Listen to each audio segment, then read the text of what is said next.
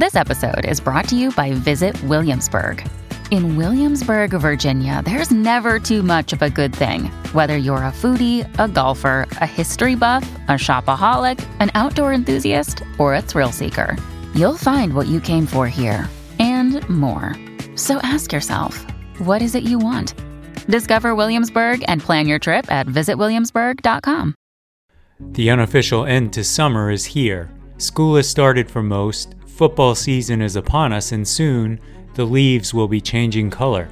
At the DSR Network, we remain as busy as ever with a full slate of podcasts scheduled for the fall. In the coming weeks, we'll be launching 2 new shows with new hosts, creating even more content for our members. Members receive an ad-free listening experience, an evening newsletter, an invitation to join the DSR Slack community, bonus content, and more. Best of all, if you become a member in the month of September, you'll receive 20% off the normal membership price. Visit thedsrnetwork.com/buy and enter code SCHOOL at checkout. That's thedsrnetwork.com/buy and code SCHOOL. Thank you for your support.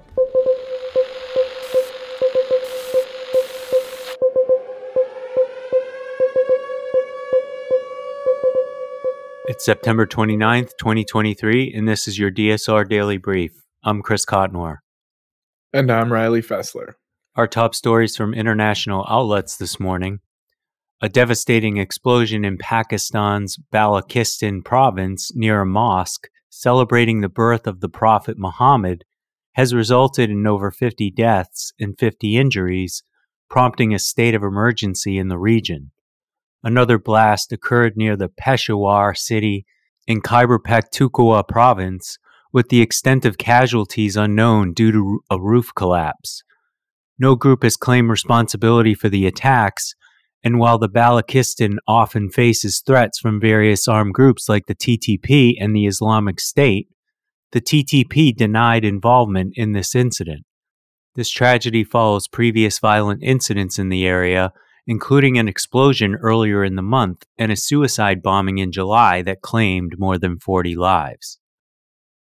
Russian President Vladimir Putin met with Andrei Troshev, a former senior commander of the Wagner mercenary group, to discuss the use of volunteer units in the Ukraine war, highlighting the Kremlin's attempt to assert control over the group following a failed mutiny by its leader Yevgeny Prigozhin and his subsequent death. During the meeting, Putin and Troshev discussed the deployment of these volunteer units in the conflict zone, emphasizing Troshev's experience in such units. Putin also mentioned the need for social support for those involved in the fighting.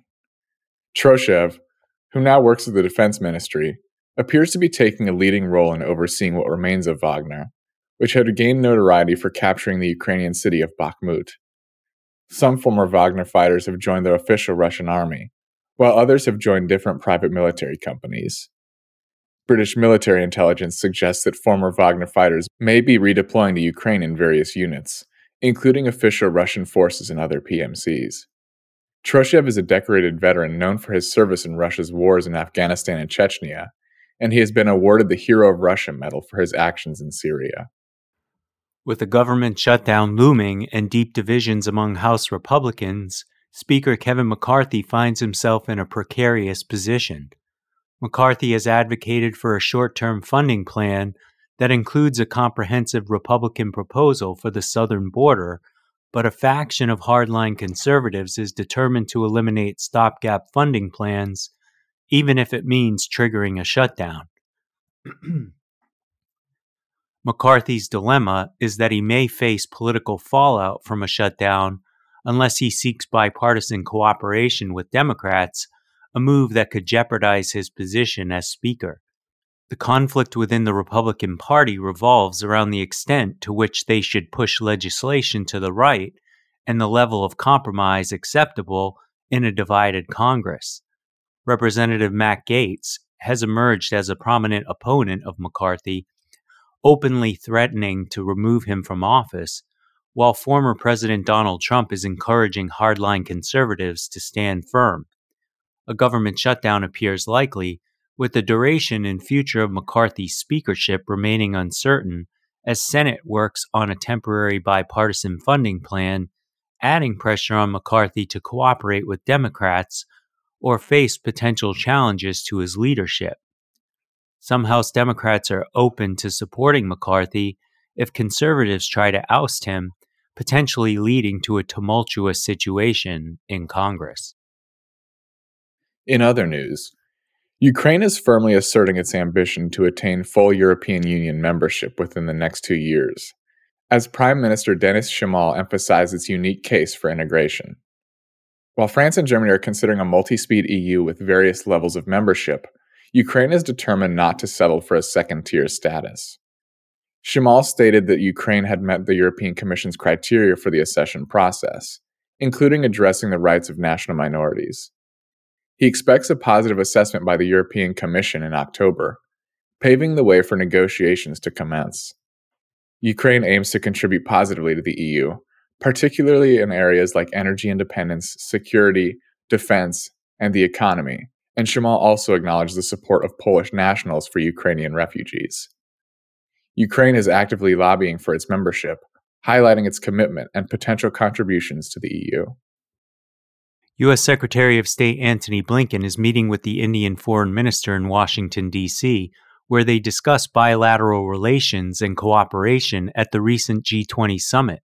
However, the visit is overshadowed by allegations of India's involvement in the killing of Sikh Canadian leader Hardeep Singh Nijjar, which Canada is investigating. The U.S. has urged India to cooperate with the Canadian investigation, causing discomfort in the U.S.-India relationship as the U.S. seeks to strengthen ties with India to counter China's influence in the Asia-Pacific region. This situation has also raised concerns about India's treatment of Sikh activists abroad and its impact on U.S.-Sikh relations. President Biden delivered a stern rebuke to former President Donald Trump and his supporters, explicitly warning of the threat Trump poses to democratic principles and institutions. In a marked shift, Biden directly named Trump, citing his anti-democratic actions such as attacking the press, praising the January 6 Capitol attackers, seeking to consolidate executive power, and desiring to fire disloyal civil servants. Biden emphasized the danger of an extremist movement in the country that undermines democracy, and highlighted the importance of speaking out against such threats. He also announced plans to fund the McCain Library as a symbol of unity across party lines. Biden's speech aimed to contrast with recent Republican events and underscored his commitment to defending democracy, a central theme of his presidency and re-election campaign. In lighter news, Australian bodybuilder Jordan Biggie Steffens achieved a remarkable feat by breaking the Guinness World Record for pulling the heaviest vehicle with only his upper body strength. Using a 44,753-pound hydraulic crane, he managed to cover a distance of 16.4 feet while adhering to GWR's seated position requirement to ensure it was solely his upper body power at work. This accomplishment superseded the previous record held by Canadian Kevin Fast, who pulled a 28,850-pound bus under similar conditions in New York in 2021. Steffens, who trained intensively for approximately 6 months with a focus on his back and arm muscles, duplicated this feat in the 2023 Royal Adelaide Show, raising over $25,000 for Starlight Children's Foundation in the process. That's all the news we have for you this week. Be sure to rate, review, and subscribe so that more people can find the show. If you have a tip, topic, or correction you'd like to flag for us, please email us at podcasts@thedsrnetwork.com. Members of the DSR Network will receive an evening newsletter version of the DSR Daily Brief. If you'd like more in-depth analysis of these issues, along with our sources for today's episode, be sure to follow the links in the show notes and tune into our sister podcasts on the DSR Network. Stay safe and stay tuned to the DSR Daily Brief.